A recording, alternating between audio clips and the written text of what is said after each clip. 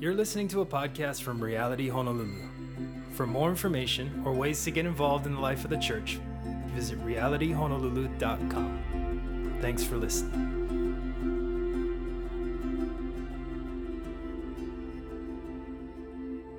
So why don't you turn with me to Exodus chapter 17. Exodus 17, verses 8 through 16 is going to be our text this morning. And if you've been with us, this is what we do. This is what we're doing. We're walking our way through the book of Exodus, this incredible, unfolding, redemptive story of God's hand in the midst of the children of Israel, of the nation of Israel. And it's been a credible time. And so today is going to be the shortest section of Exodus we've studied yet. So it's like 8 verses, which in Philippians, that was long. But again, this is a different type of book. It's a historical account, and sometimes our stories or the scriptures that we're covering in one Sunday is a chapter or 2. But this week, we're going to be finishing off and picking up in Exodus 17 through verse 16. So why don't you read with me if you have a Bible. Picks up and says, "The Amalekites came and attacked the Israelites at Rephidim.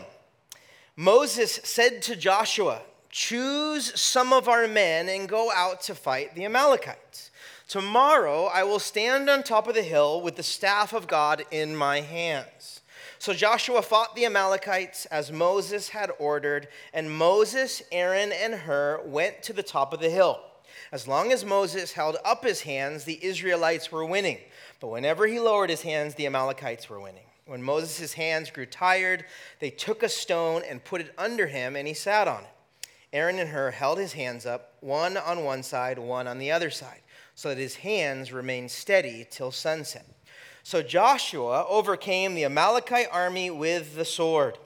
And the Lord said to Moses, 'Write this on a scroll as something to be remembered, and make sure that Joshua hears it, because I will completely blot out the name of Amalek from under heaven.' Moses built an altar and called it, 'The Lord is my banner.' He said, 'Because hands were lifted up against the throne of the Lord will be at war against the Amalekites from generation to generation.'" This is the word of the Lord. Let's pray. God, we thank you that your word is our authority.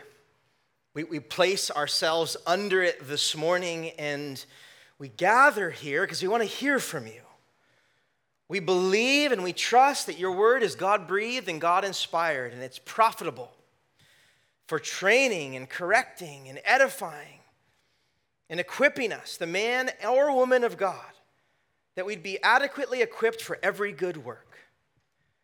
And we thank you, God, that you want to speak to us this morning as our Heavenly Father. You want to share and communicate your heart and your attributes and your plan and your promises to us. And God, I just pray for your help to communicate your word. Pray that you'd anoint my lips to be your mouthpiece, to communicate your truths to us this morning. We just say, this is your time, have your way. Pray this in Jesus' name, amen. So here's where we are, right? This is Exodus, second book of the Bible. It's what these first 5 books of the Bible are called the Pentateuch. They're all written by Moses, and they detail quite a bit. Not only is it creation, but we've seen freedom from bondage, the formation of a nation. We'll see in a little bit, there's laws, there's the 10 Commandments, there's standards that are given, what it would look like for the people of God to live like God, to be set apart for the rest of the world. And it's the story of the children of Israel gathering, going through the wilderness, God teaching them, then disobeying, all kinds of stuff happening. And the Pentateuch ends right on the eve of the children of Israel entering into the promised land. There's lots happening, and it can be confusing. But it is so rich and good for us to go through and not just throw it out because we read Leviticus once and there was 7 chapters about sacrifice and it didn't apply to me at all, and I'm so confused that I've never opened it up since. in light of context, in light of understanding the 30,000 foot view of the story, everything is so potent and powerful and meaningful. And the Old Testament is absolutely should be read because all of Scripture, the book of Exodus, the book of Leviticus, the Pentateuch, the Old Testament, all of these books, the whole of Scripture points us to Jesus. It's one unified story telling us what would culminate upon the cross. And so these Old Testament stories, like the one we're in right now, talking about God's redemption and salvation, it points to the cross. And the Jews, the children of Israel, God's chosen people, that's who we're looking at in the story of Exodus. But through Christ, right, through his precious blood, we too, those of us that are non-Jewish, Gentiles, of every ethnicity and culture are now grafted into the family of God because of what Christ did upon the cross. So yes, this is a Jewish story of a Jewish people in the formation of a Jewish nation. And there are things that are specific to them and things that God put them through and spoke to them in this time. But even though this is Israel's story, this is also our story. And because of Christ, it's our story too. And it's so important to see and know how God moved in the formation of the world and his people because we see God's heart. We see God's character. We see his attributes displayed. And again, what we read today, it's in relation to Israel, but because of the cross, it's for us too. God is the same yesterday, today, and forever. There's no shadow in his turning. There's no changing. So the way in which he dealt and went about things and communicated things and his grace and forgiveness and mercy and justice, that's all the same God. It's not two different gods. Like, God of the Old Testament, he's like kind of the mean, angry God in the sky. And then like the New Testament, I read it because it's like more warm and fuzzy and it's Jesus and I know more about him. Same God. Same story, all leading to Jesus, all pointing, all communicating God's hearts and attributes and character for humanity. And we've seen that, right? Up to this point, right? We're in chapter 17, but the first 11 chapters of this book have been about the Exodus, right? It detailed the enslavement and the miraculous freeing of a whole people and the formation of a whole nation. If you remember, this isn't just like 100 people that got freed from Egypt. Historians think it's about 2.5 million people. I mean, this was centuries of slavery. There was ethnic cleansing that was happening. And so God miraculously, through a man called Moses, right? He's our main character. Actually, God's the main character, but he's been using Moses, right, as his mouthpiece and his brother Aaron to be spokespeople for God in front of Pharaoh. Let my people go. And now Moses and Aaron and the crew have led them out by God's power and his provision. God has saved Israel. They've gone out into the wilderness, and Moses has stretched out the staff of God, and he's parted the Red Sea, and all of Egypt has finally escaped, and once and for all, Pharaoh and his armies are finally swallowed up and defeated. We've done all that. Like, it's been a couple of months of just digging in and seeing what God's done and seeing how he's moved. And the real journey has begun as they settle into desert life. Talked about that the last few weeks, the reality of what it means to be going towards the promised land. Right? God is leading them by a pillar of fire by night and a cloud by day.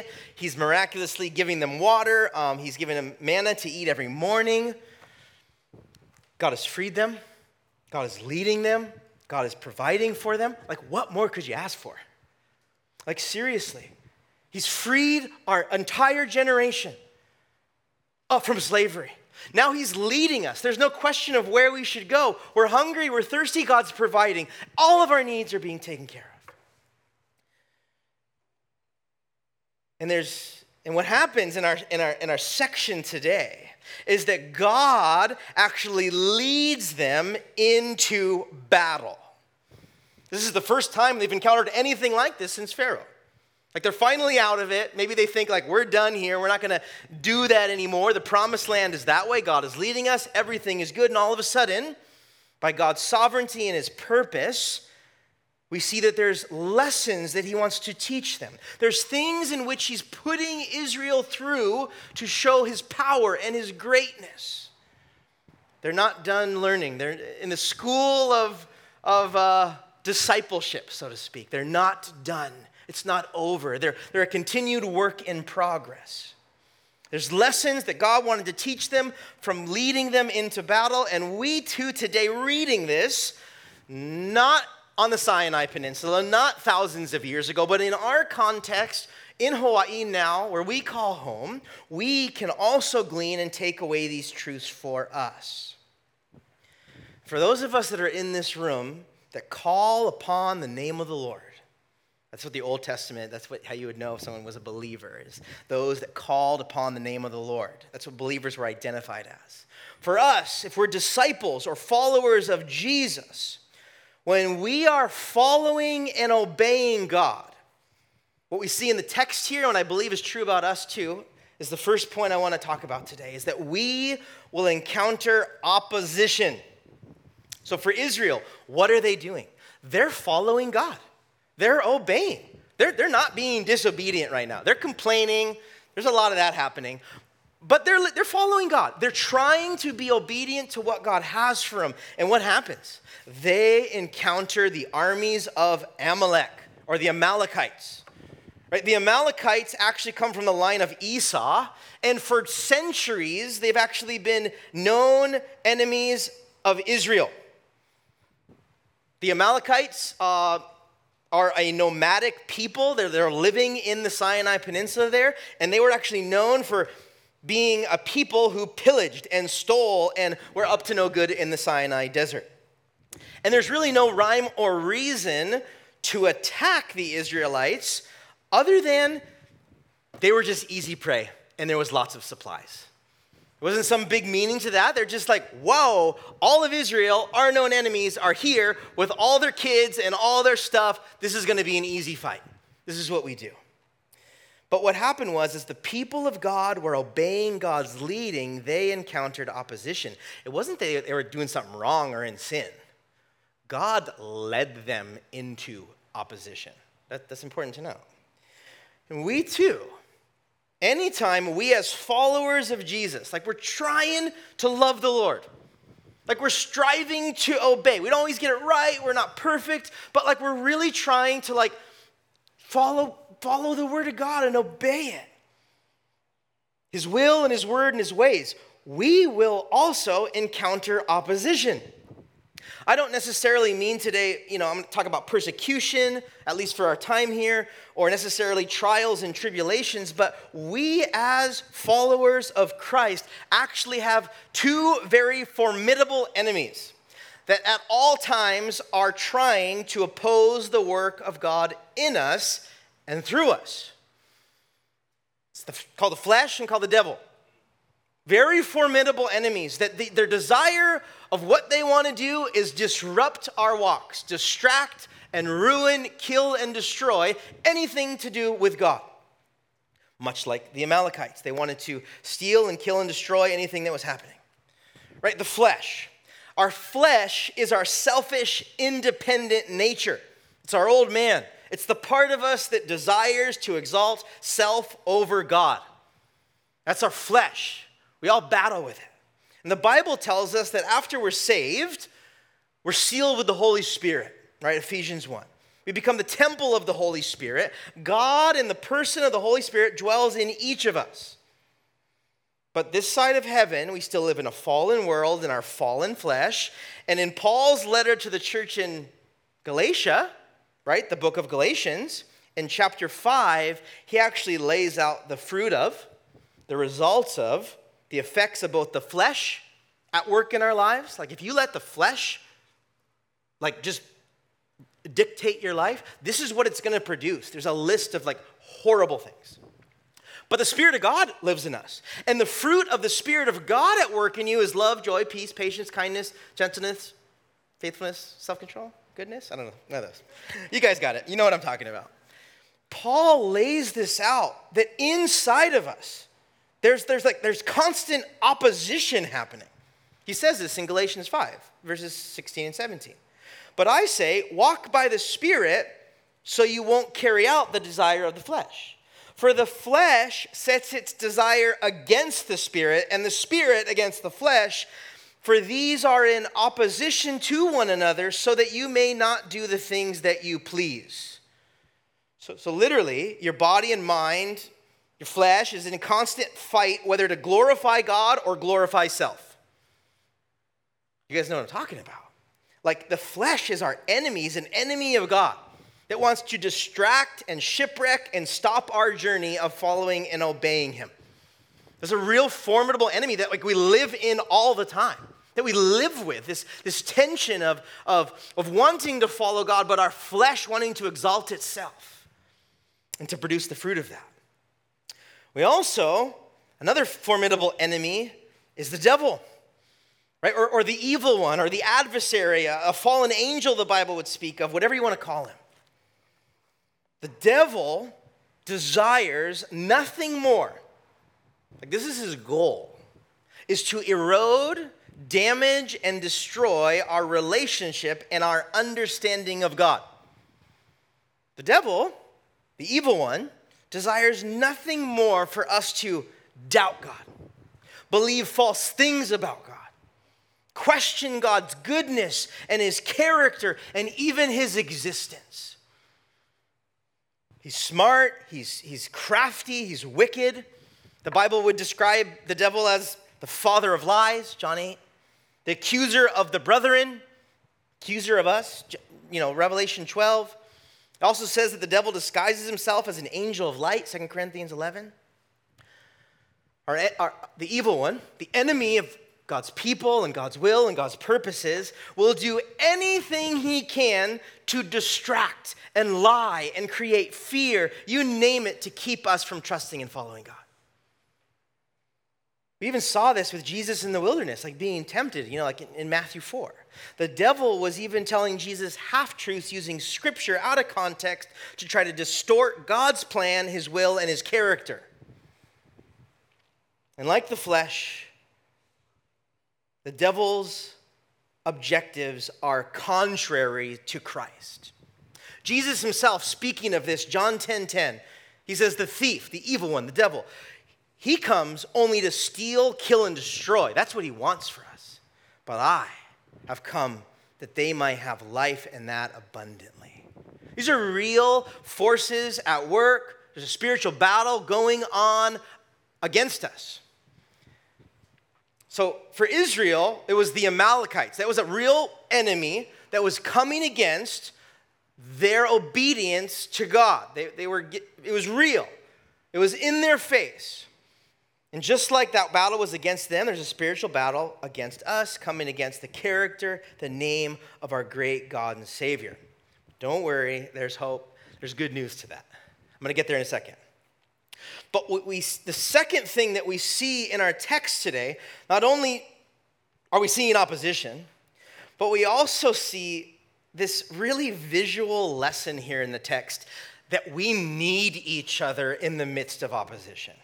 I don't know if you caught that, but there's this really cool, incredible picture of Aaron and Hur holding up Moses' arms. Maybe you learned it in Sunday school, this battle of the Amalekites. But they're battling, right? So Joshua is down, with a sword, with Israel, battling the Amalekites. And Moses, he's up on the hill, and he's got the staff of God, right? And the staff of God has always signified the person, power, and promises of God before Pharaoh, against the plagues, with the parting of the Red Sea, with the making of water. Now the staff of God, when Moses is raising the staff up, they're winning. And when he lets it down, they start losing. It's this weird video game kind of thing happening, right? It's this, when he's up, they're good. When he's down, they're not good. And the point is that God was very purposeful. He didn't have to do that. There wasn't, Aaron and Hur weren't with Moses at the Red Sea when he parted the Red Sea. That was a bigger task, I thought. But it's so purposeful here. And I don't think out of coincidence at all, to show Israel and us that Moses needed Aaron and Hur to gain victory. Israel gained victory by a community effort. We aren't meant or even equipped to encounter opposition on our own. We're not meant to. And if there's a few things I would hope that all of us would know in relation to how God designed humanity, is that he desires us as his church to be a body, to be a complex body made up of individual parts, and we're all piece of that. We're all a part of it. God designed it so that we would do life together with one another in community. Like over and over, if you read Scripture, it's all over the place. This phrase, one another, comes up in Scripture. Love one another, bear one another's burdens, gather together, pray for one another. The list goes on. This is like a small look. This battle is a small look to this truth, small look into this truth. Especially when one of us is just getting beaten up and really encountering opposition and struggle when it comes to the flesh and the devil. Like when we're getting beat up by the things of the world and our flesh and our old man, and we're getting lied to, and we're like doubting, and right when you're in it, God can powerfully use each other in community to come alongside each other and pray for each other, to do battle with them, like to encourage each other, to bear burdens, to fight alongside each other, to see God get the victory. Like that's a part of it. Church family, my family, we need each other. We aren't meant and designed to do life alone, and I understand for some of us, that's the last thing you want to hear. This is not easy to do. Like, it's not easy to open up, to be vulnerable, right? To let each other in. Like, in our individualistic society, this day and age, that's the last thing we want to do. I'm good Instagram, I'm good social media, I'm good email. Don't call me. Who talks on the phone anymore? We're texting. I don't want any I'm good. If I could just be alone and do my whole life alone, I would be happier. I know some of you are saying that. But what is necessary for survival and spiritual well-being for the long term, so that all of us, whenever our time's up, to rightfully follow and obey Christ through it all till we see Jesus face to face, you better believe that we need Aaron and hers in our lives. You're setting yourself up for failure if you just think, no, I'm good. That's why when people, and I get it, I don't need the church, I can just love Jesus on my own. Part of that's true, part of it's absolutely not true. When someone says, all I need is Jesus, that's true, but also God designed it actually for us to love Jesus and be with Jesus together in community. Can't escape that in Scripture. You can't. We need people in our life to see that we're struggling before we do. These are the best kind of people. That have a relational currency with you, that know you, that like can just read your body language, know you didn't show up to those things, haven't seen you at church for a while, haven't come to a HANA group, know you're not doing well. If you're in community with people, you realize when someone's out of community, when someone's not doing well. We need people to drop stuff to come make sure we're okay. For a lot of us, that's hard to receive. Like, I don't want to be the one that, like, I don't want your pity. I don't want your... Nope, you need us, we need you.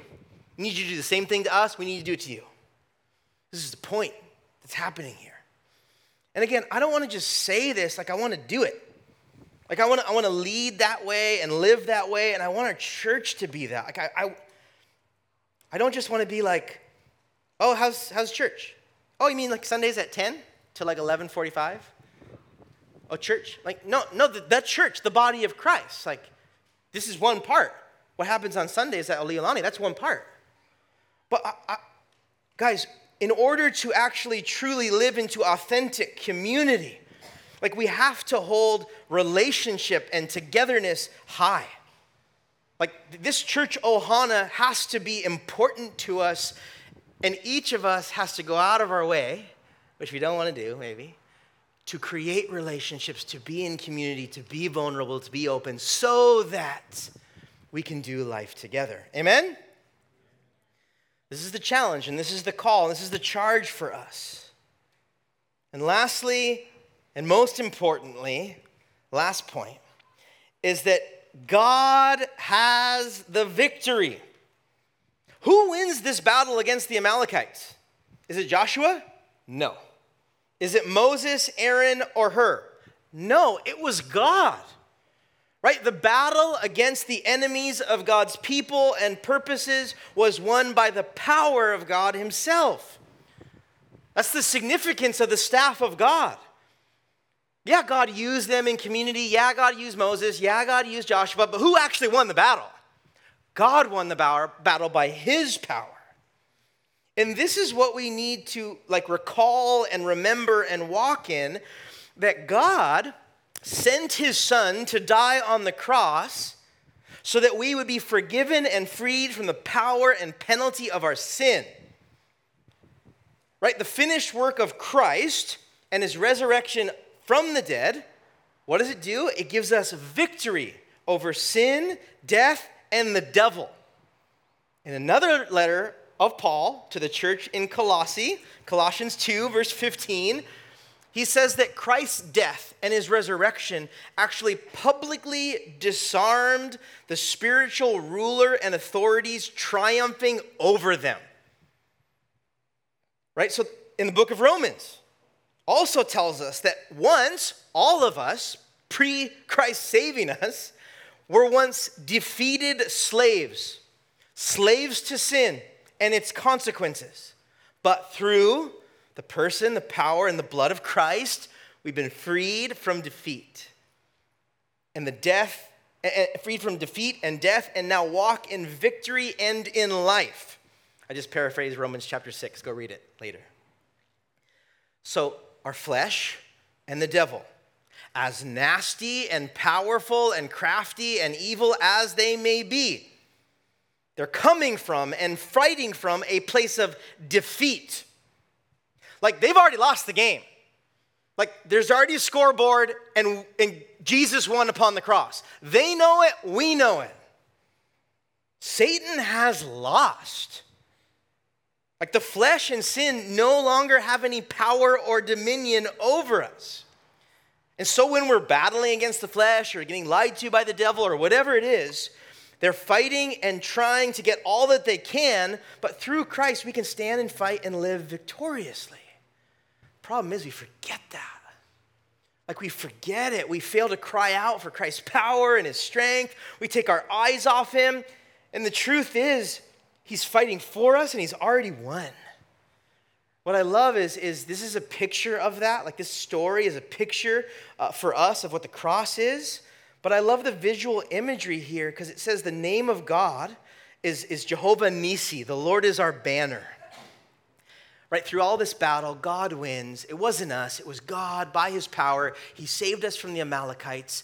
And there's this turning point, there's a statement that's made here that this is a part of God's character, that he is our banner, Jehovah Nissi, that he is to be lifted high and magnified and exalted because he's the one that's won the battle and is winning our battles. And we can confidently hold him up as a banner. But what's so cool in the original language and in context is the thought was this banner was actually what you'd call a signal pole. So, right, like in ancient battle or war, in order to tell troops or horses to charge or retreat or give orders, there's no walkie-talkies. You can't yell, can't play telephone. There was a signal pole. There was a tall pole with different flags, different colors, maybe even a banner on it, that would tell the troops different things. If you've seen Braveheart, you've seen this, you know what I'm talking about. This is the concept of the banner. In the midst of opposition, look to God. He can save you. This is the idea here. This is the concept here. And for us today, we need to always have a clear view of who God is and what he's done for us. We fail and forget that. We're not living from a place of victory anymore. We're caught up with opposition. We're overwhelmed, and we fail to have the Lord as our banner. We could end there and we could worship. But one of my favorite parts of the text you might not even have seen. It's verse 14. It's this little statement. God tells Moses to make sure, to write down in the scroll what happened, to remember what happened, but then he points out one person. God of the universe, knows what he's doing, tells Moses, I want to make sure that you tell Joshua. Remind him what happened here today. And do you guys know who Joshua is? If you haven't read the Bible, then I'm happy to tell you. But this is the first time we've heard of this guy. We haven't heard of him yet. He's not been around. Right after the Pentateuch, right as the children of Israel are about to get in the promised land, we have the book of Joshua. And this is the same Joshua who would end up leading Israel into the promised land. And I am going to give a spoiler alert. Moses doesn't make it in. Moses, after all of this, doesn't make it into the promised land, and Joshua is his successor. Moses dies right before they enter. Joshua, this unknown character in our text today, we don't know anything about him, becomes his successor. Here's what's insane. Here's what's mind-blowing. I'm going to get to my point. Joshua here had no battle experience. Why would he be battling in slavery in Egypt? He doesn't know what he's doing. None of Israel does. And so it's kind of even weird, like, why would Moses pick him? Right? Maybe he's just the fighter by nature. Like, who knows? Like, Joshua's just crazy, so let's just have him lead this thing. But God distinctly makes sure Moses tells him what happened. And maybe it's because Joshua had a big head and he thought he had won. Maybe. Right? He's fighting down there, and yeah, they're losing a bit, but they end up winning. And Joshua's like, I'm the man. You put me in charge. I won this battle. And Moses is like, I want to make sure that you knew that this whole staff thing and me and God and Aaron and her were happening up on the mountain. It might have been super humbling for Joshua. Who knows? But this is the point. That's extrapolation. I just made that up. Who knows if that happened?